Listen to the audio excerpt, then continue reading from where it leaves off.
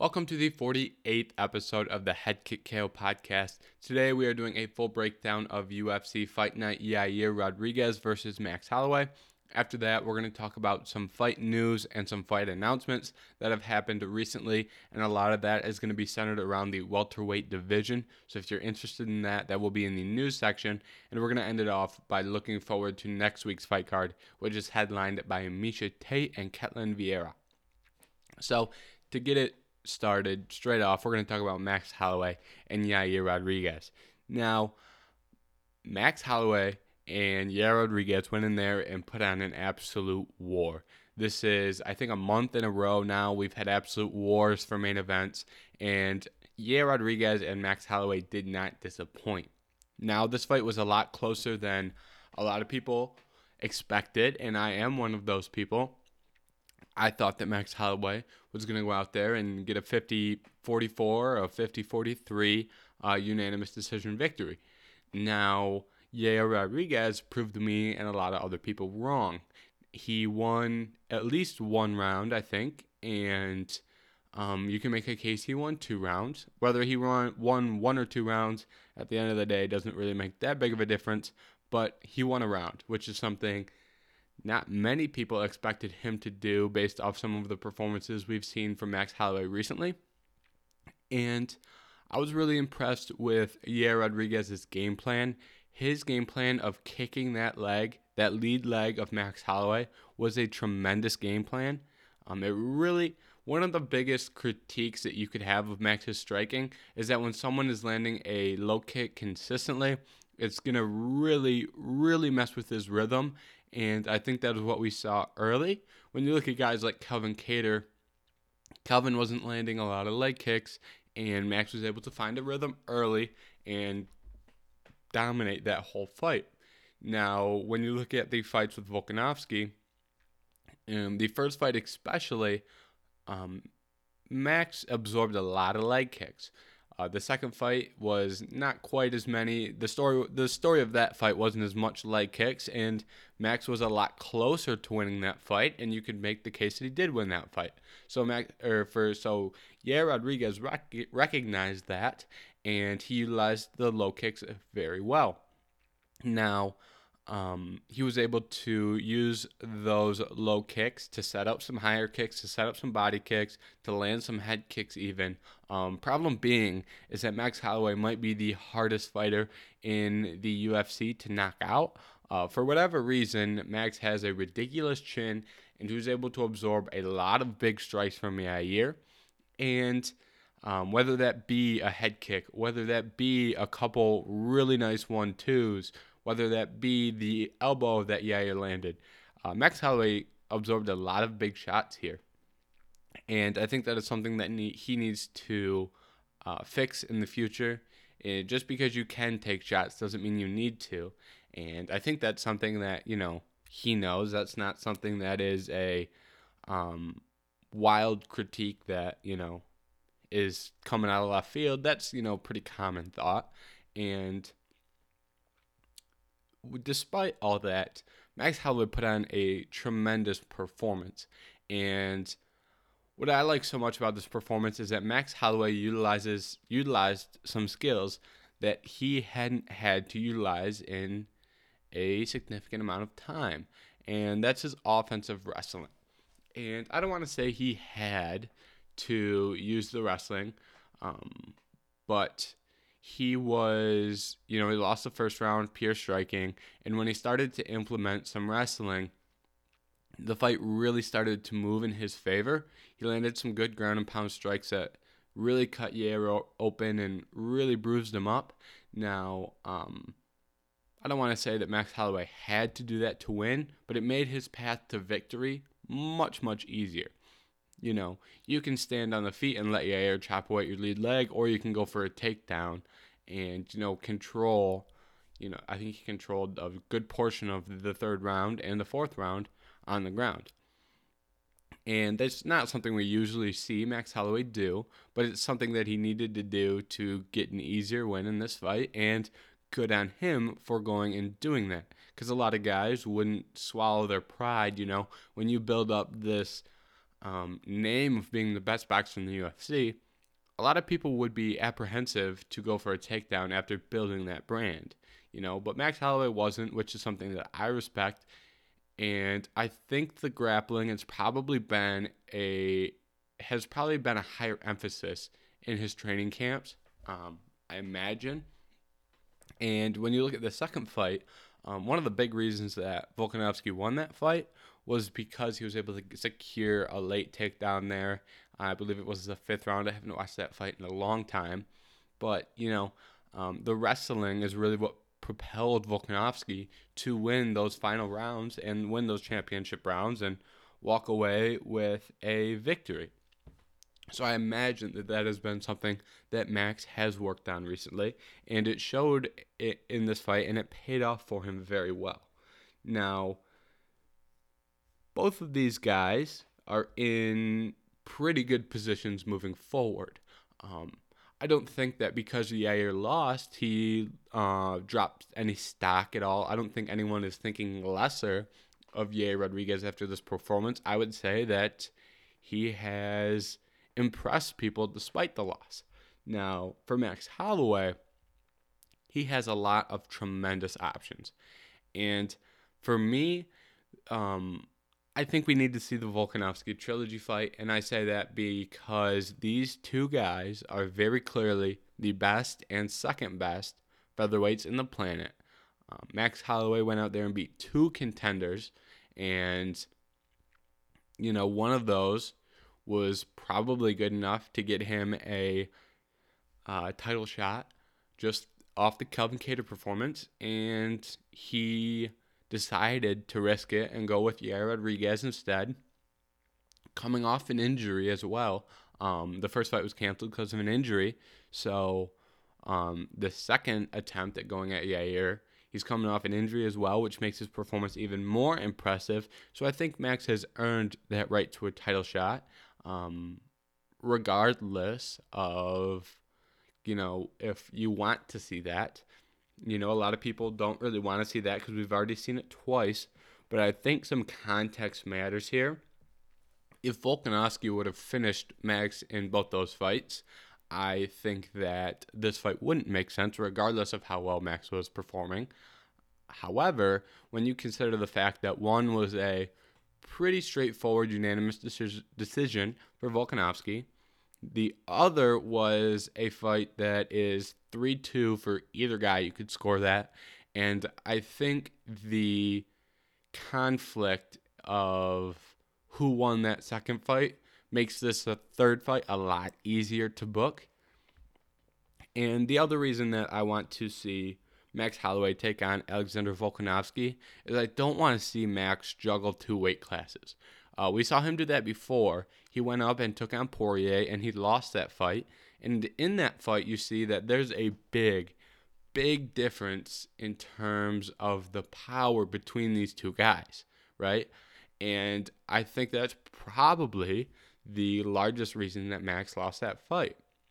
If Max goes up to 155 and takes on a Conor, I think Conor would be an easier matchup for Max than a Poirier would be, based off Conor's, I don't want to say Conor has bad cardio, but Conor has, average cardio at best. And Max is, one of the best in that department of all time. And I think Max Holloway raining down, a 20-piece combo on Conor McGregor would do bad things to Conor. So I think a Conor matchup would be easier than a Poirier matchup. However, regardless, if you're Max Holloway and you move up to 155, I think you need to commit to 155. I don't want to see, Max go up to 155 and take on Conor and then come back down to 145 because you're not going to be able to gain any size. I think that the move to 155 provides you with a safety net if you lose to Volkanovski a third time. If Max Holloway loses to Volkanovski a third time, we will never see that fight again. You just can't make that fight with two guys who, when one of them has won all three fights, it really just doesn't make any sense at that point. And then if you're Max and you lose to Volkanovski a third time, you can bump up to 155. But the biggest thing is Max has to take the time and put on some body mass to kind of increase his power and, make his power to something where those 155 pounders have to respect. So if we see Max move to 155, I want it to be a full commitment. And, could he do that now without pursuing the Volkanovski trilogy? I guess so, but I think that would close the door on featherweight for Max Holloway. And I wouldn't be opposed to, Max taking on Volkanovski. Win or lose, he moves to 155. Or maybe he does Volkanovski. And the real question here is, if Max beats Volkanovski in the trilogy, what becomes of the fourth fight? Because if Max beats Volkanovski, the guy with the belt would have 2 losses to the number 1 contender. Do you run that back for a 4th time? And then if Max wins again, do you run it for a 5th time? Because now they're 2-2. So it gets to the point of, at what point do we stop this?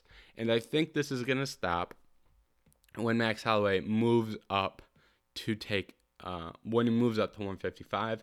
I think this move is going to come eventually. However, before we see that move, like I said, I think we'd need to see Max Holloway versus Alexander Volkanovski.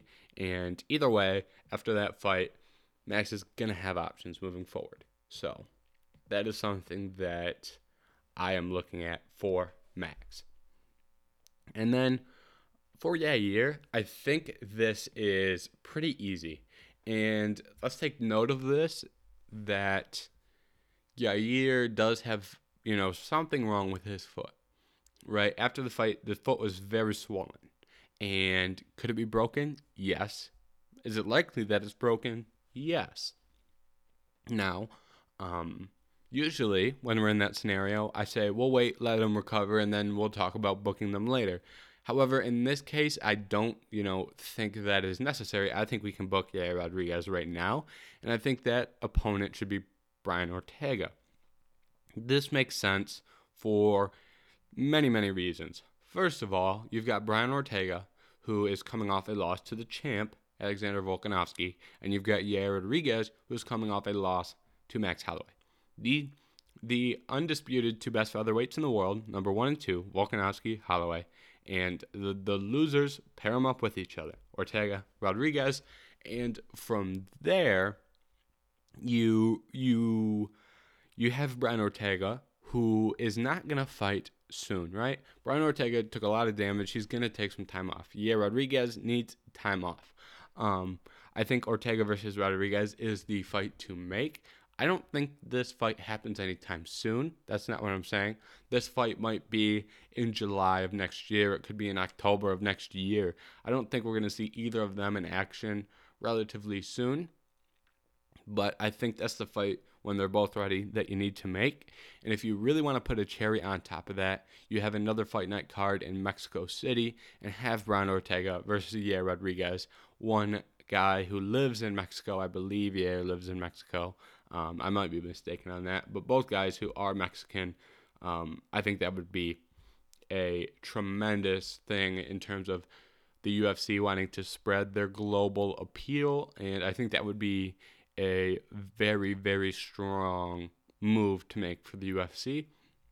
And I think it would be electric and would be a tremendous fight. And if you want, you could do a pay-per-view in Mexico City and have it headlined by Moreno, assuming he is still the champ. You could have, another title fight maybe, and you can have this be a 5-rounder on the card. There's a lot of good options here for that Brian Ortega and Yair Rodriguez bout. Moving on, we have got Ben Rothwell in the co-main event against Marcos Rodriguez. Nice. Against Lima, right?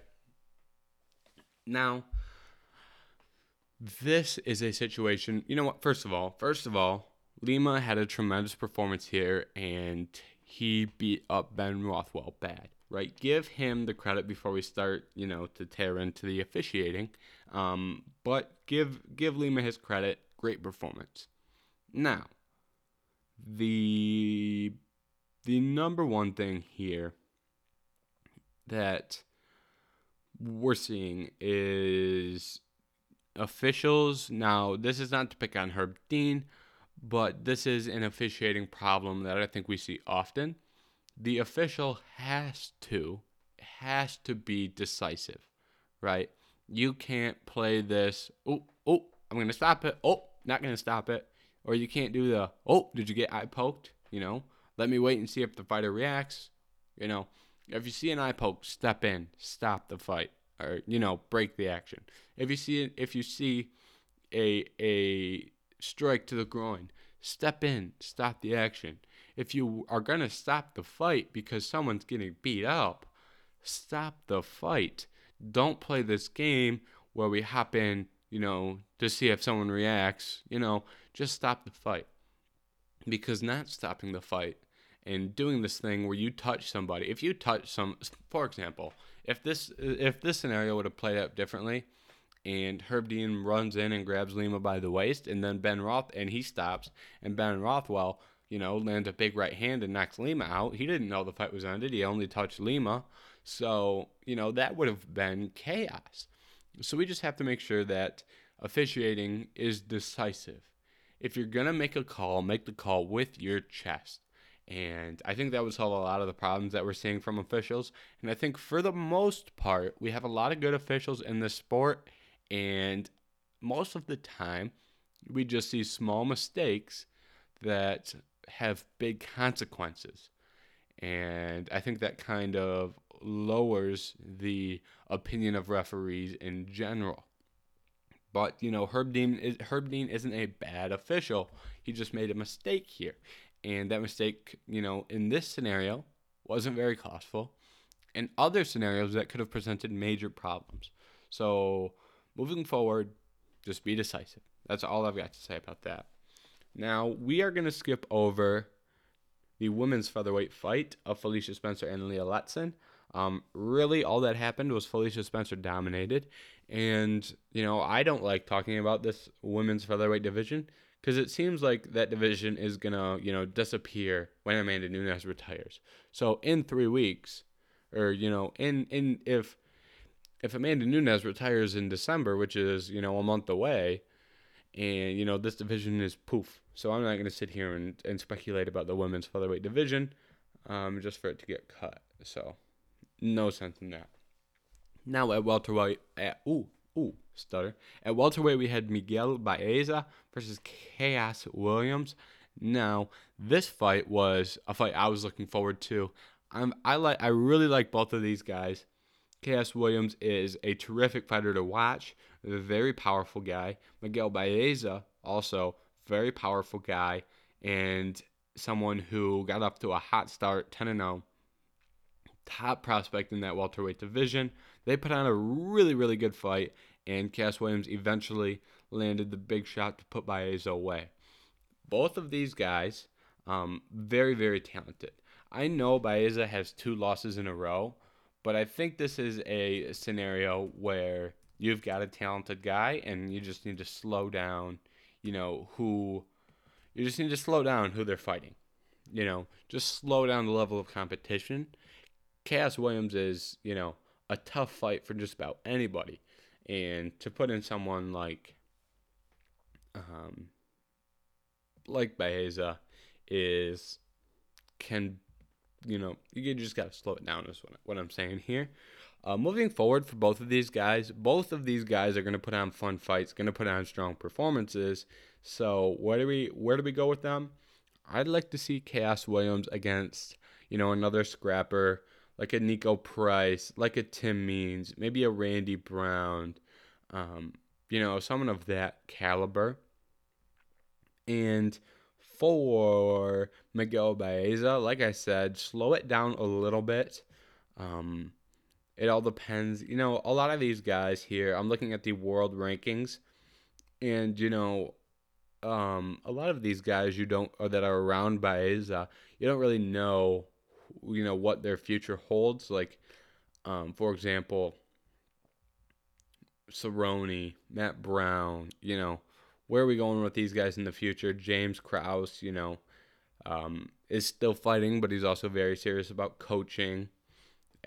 Cowboy Oliveira. Where are we going with some of these guys? So, you don't really know what you could. I don't know what you could do with him.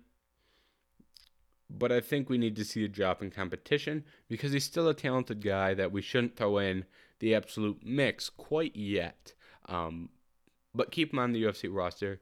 Throw him against some respectable guys, just not guys that, like Cass Williams, like Pereira, give him a couple fights before we put him back in that caliber of competition. At bantamweight, we had Song Yadong versus Julio Arce.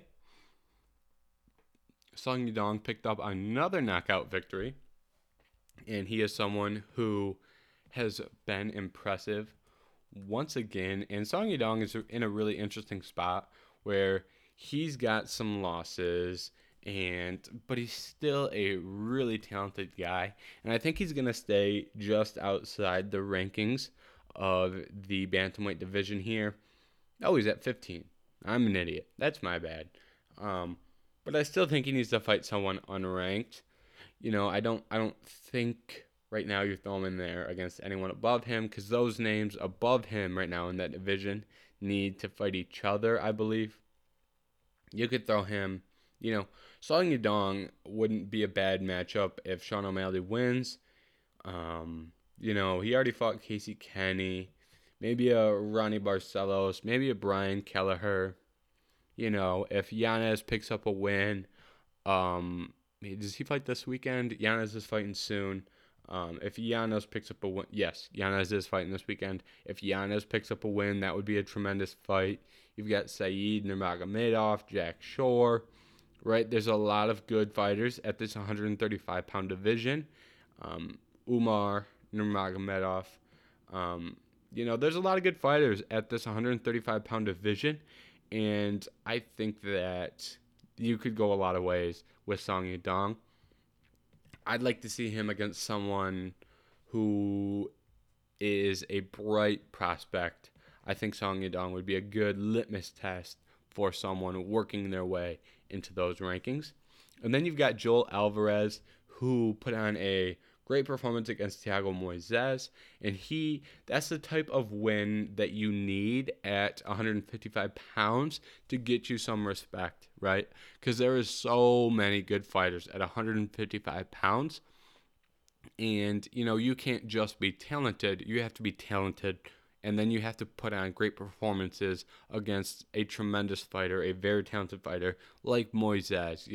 You've got your Moises, your Drew Dober, your guys like that who aren't, Moises was ranked, he's going to be unranked now, but your Bobby Greens, your Ally Quintas, where there's a lot of tremendous ranked fighters. And frankly, if you want to get in those rankings, you have to put on a tremendous performance against some really, really strong fighters. And like I've said for a long time, the 155-pound division might be the deepest division. In between 135, 145, and 155, I don't really like splitting hairs. We were just talking about the 135-pound division and all the talent it has, and 155 is, a tremendous division.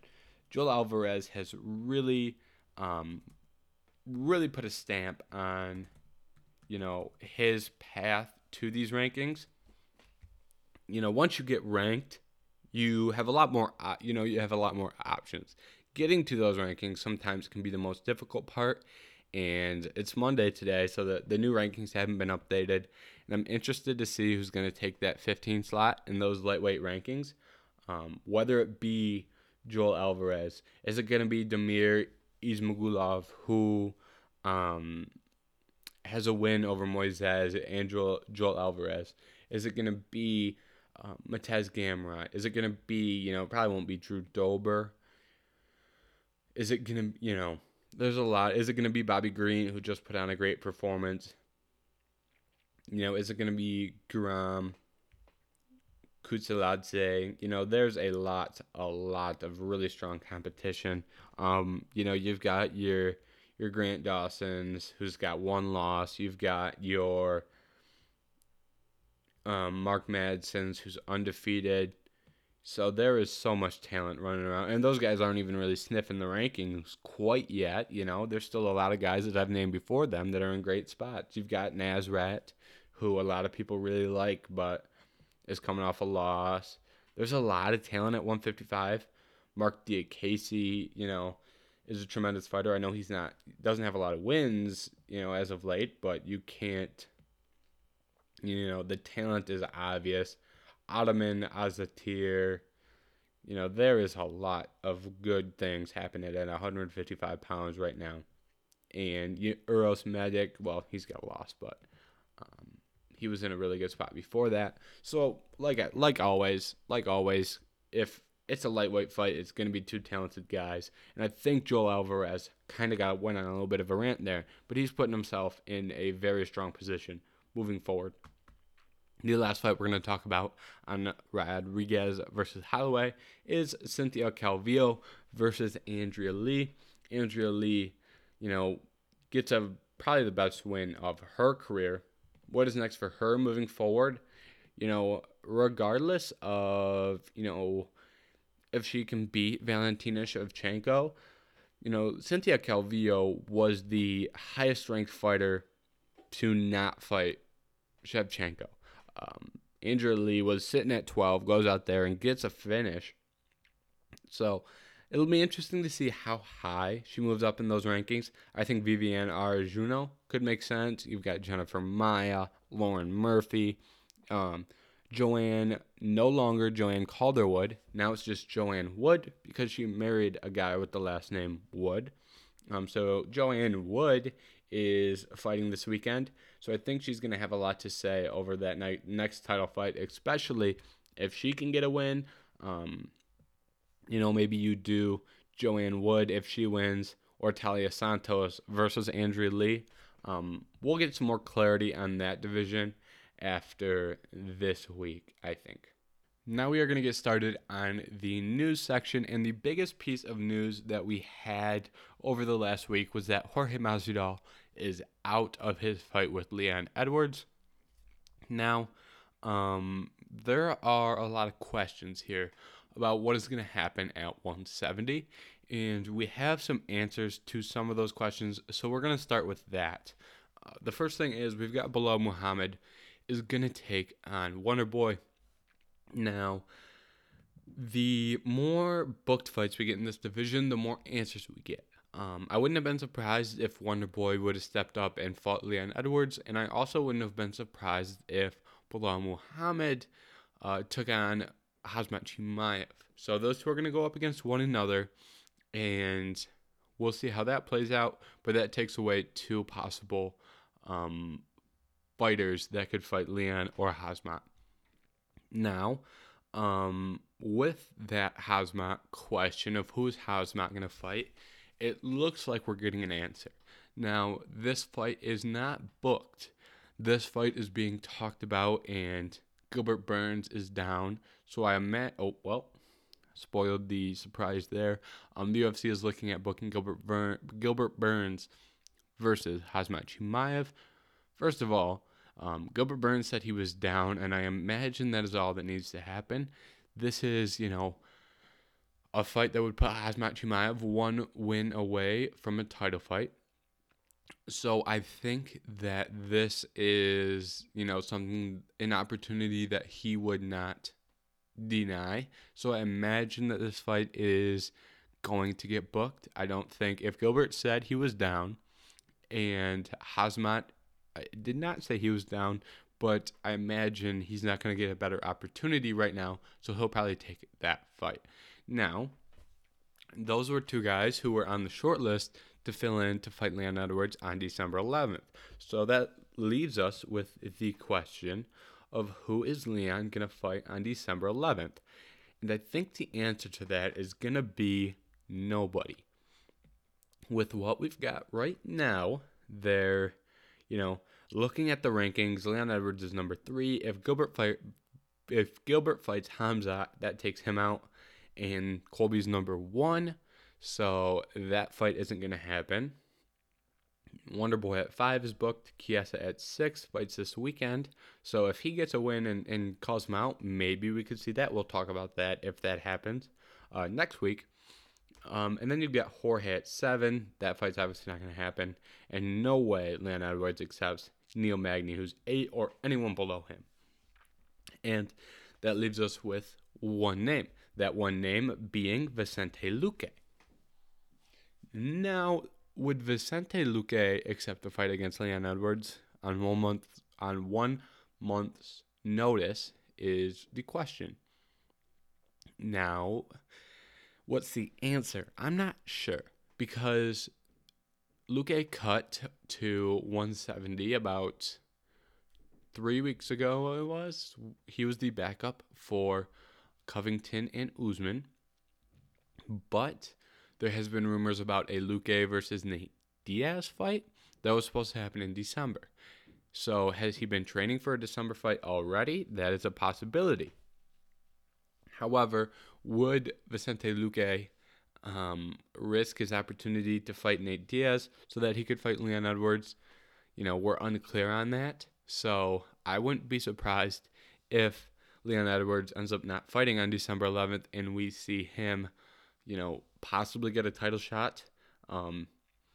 The date for this Gilbert Burns and Khamzat Chimaev fight has not been announced. So if that happens in December, they could steal this title fight away from Leon Edwards. So we're really just going to have to wait and see how that plays out. But that's kind of a look into where we're currently at in the welterweight division and who will be fighting for that belt next. And outside of the welterweight division, we had one big fight announcement, which was Diego Ferreira versus Mateusz Gamrot. Now, if you don't know who Mateusz Gamrot is one of the top prospects at 155 pounds. And we already talked, it's tough to break into those rankings at 155 pounds, and he is getting a great opportunity here against Diego Ferreira, who is currently ranked number 11, and this is going to be an interesting fight here. This is a very, very strong matchup, and Diego Ferreira, respect to him, because he has fought some very, very tough competition. His most recent fights have been against Dariush and Gregor Gillespie. So tripling down there and taking on Gamrot is no easy task. So respect to him for his willingness to pretty much fight whoever. Now, moving on, we are going to look forward to next week's fight card, which is headlined by Ketlen Vieira versus Miesha Tate. Ketlen Vieira is currently ranked at the number 7 spot in the women's bantamweight rankings, and Miesha Tate is unranked, I believe. Yep. Miesha Tate's at 8. Nice. This is a really interesting fight because if Miesha Tate can win this fight, I imagine she's only one fight away from a title shot. Miesha Tate's probably someone the UFC is pushing to Amanda Nunes as quick as possible. That is probably the biggest fight you can make for Amanda Nunes outside of the Shevchenko fight. And there's a lot of questions and a lot of hurdles to jump for you to get Shevchenko versus Nunes. And Miesha Tate, I think she's going to be on a fast track to the title here. So if she can get a win, she will probably, have to fight someone like Aldana or like an Aspen Ladd or a Holly Holm and, get that title shot if she can string 2 more wins together. So this is a very impactful fight in that women 135-pound division. And I'm leaning Miesha Tate here. Ketlen Vieira is very talented, but I think the experience of Miesha Tate is going to push her forward. So that's my prediction, Miesha Tate by decision. Now, in the co-main event, we have Michael Chiesa versus Sean Brady. Sean Brady is probably the number 1 prospect at welterweight right now. And for Michael Chiesa to take that chance when he has the number 6 spot next to his name, when he could have fought a lot of guys, He could have fought Neil Magny. He could have fought Bilal Muhammad. Instead, he's taking that risk of fighting Sean Brady. Now, this is probably going to be, this is a fight that is going to be very interesting because Michael Chiesa is a proven veteran at welterweight, while Sean Brady is someone who has a very interesting skill set and could provide Michael Chiesa a lot of challenges. And if Sean Brady can get a win here, he's going to be on a fast track in this welterweight division. And getting a lot of prospects at welterweight is very important right now. Whether that be Khamzat Chimaev, whether that be Sean Brady, whether that be some of the welterweights that we spoke about earlier, Usman is really running out of title challengers right now. He's beat the majority of these guys. He hasn't beaten Vicente Luque, but he hasn't really, he's probably a win away from a title shot. Leon Edwards, he beat once. That was a long time ago. So right now, if Usman gets 2 more wins, and those wins are against Edwards and Luque, then, this division isn't going to provide much for him. So if we can get some guys like Sean Brady, like Khamzat Chimaev up in the top 5, this division is going to be in a really strong place, and Usman is going to have the ability to take out the next generation of welterweights, which is something that in the long term really helps you achieve GOAT status, which is something that I believe Usman is looking for. So whenever Sean Brady fights, whenever Khamzat Chimaev fights, make sure you're watching, because those are going to be impactful, whether that be now or whether that be several years down the road.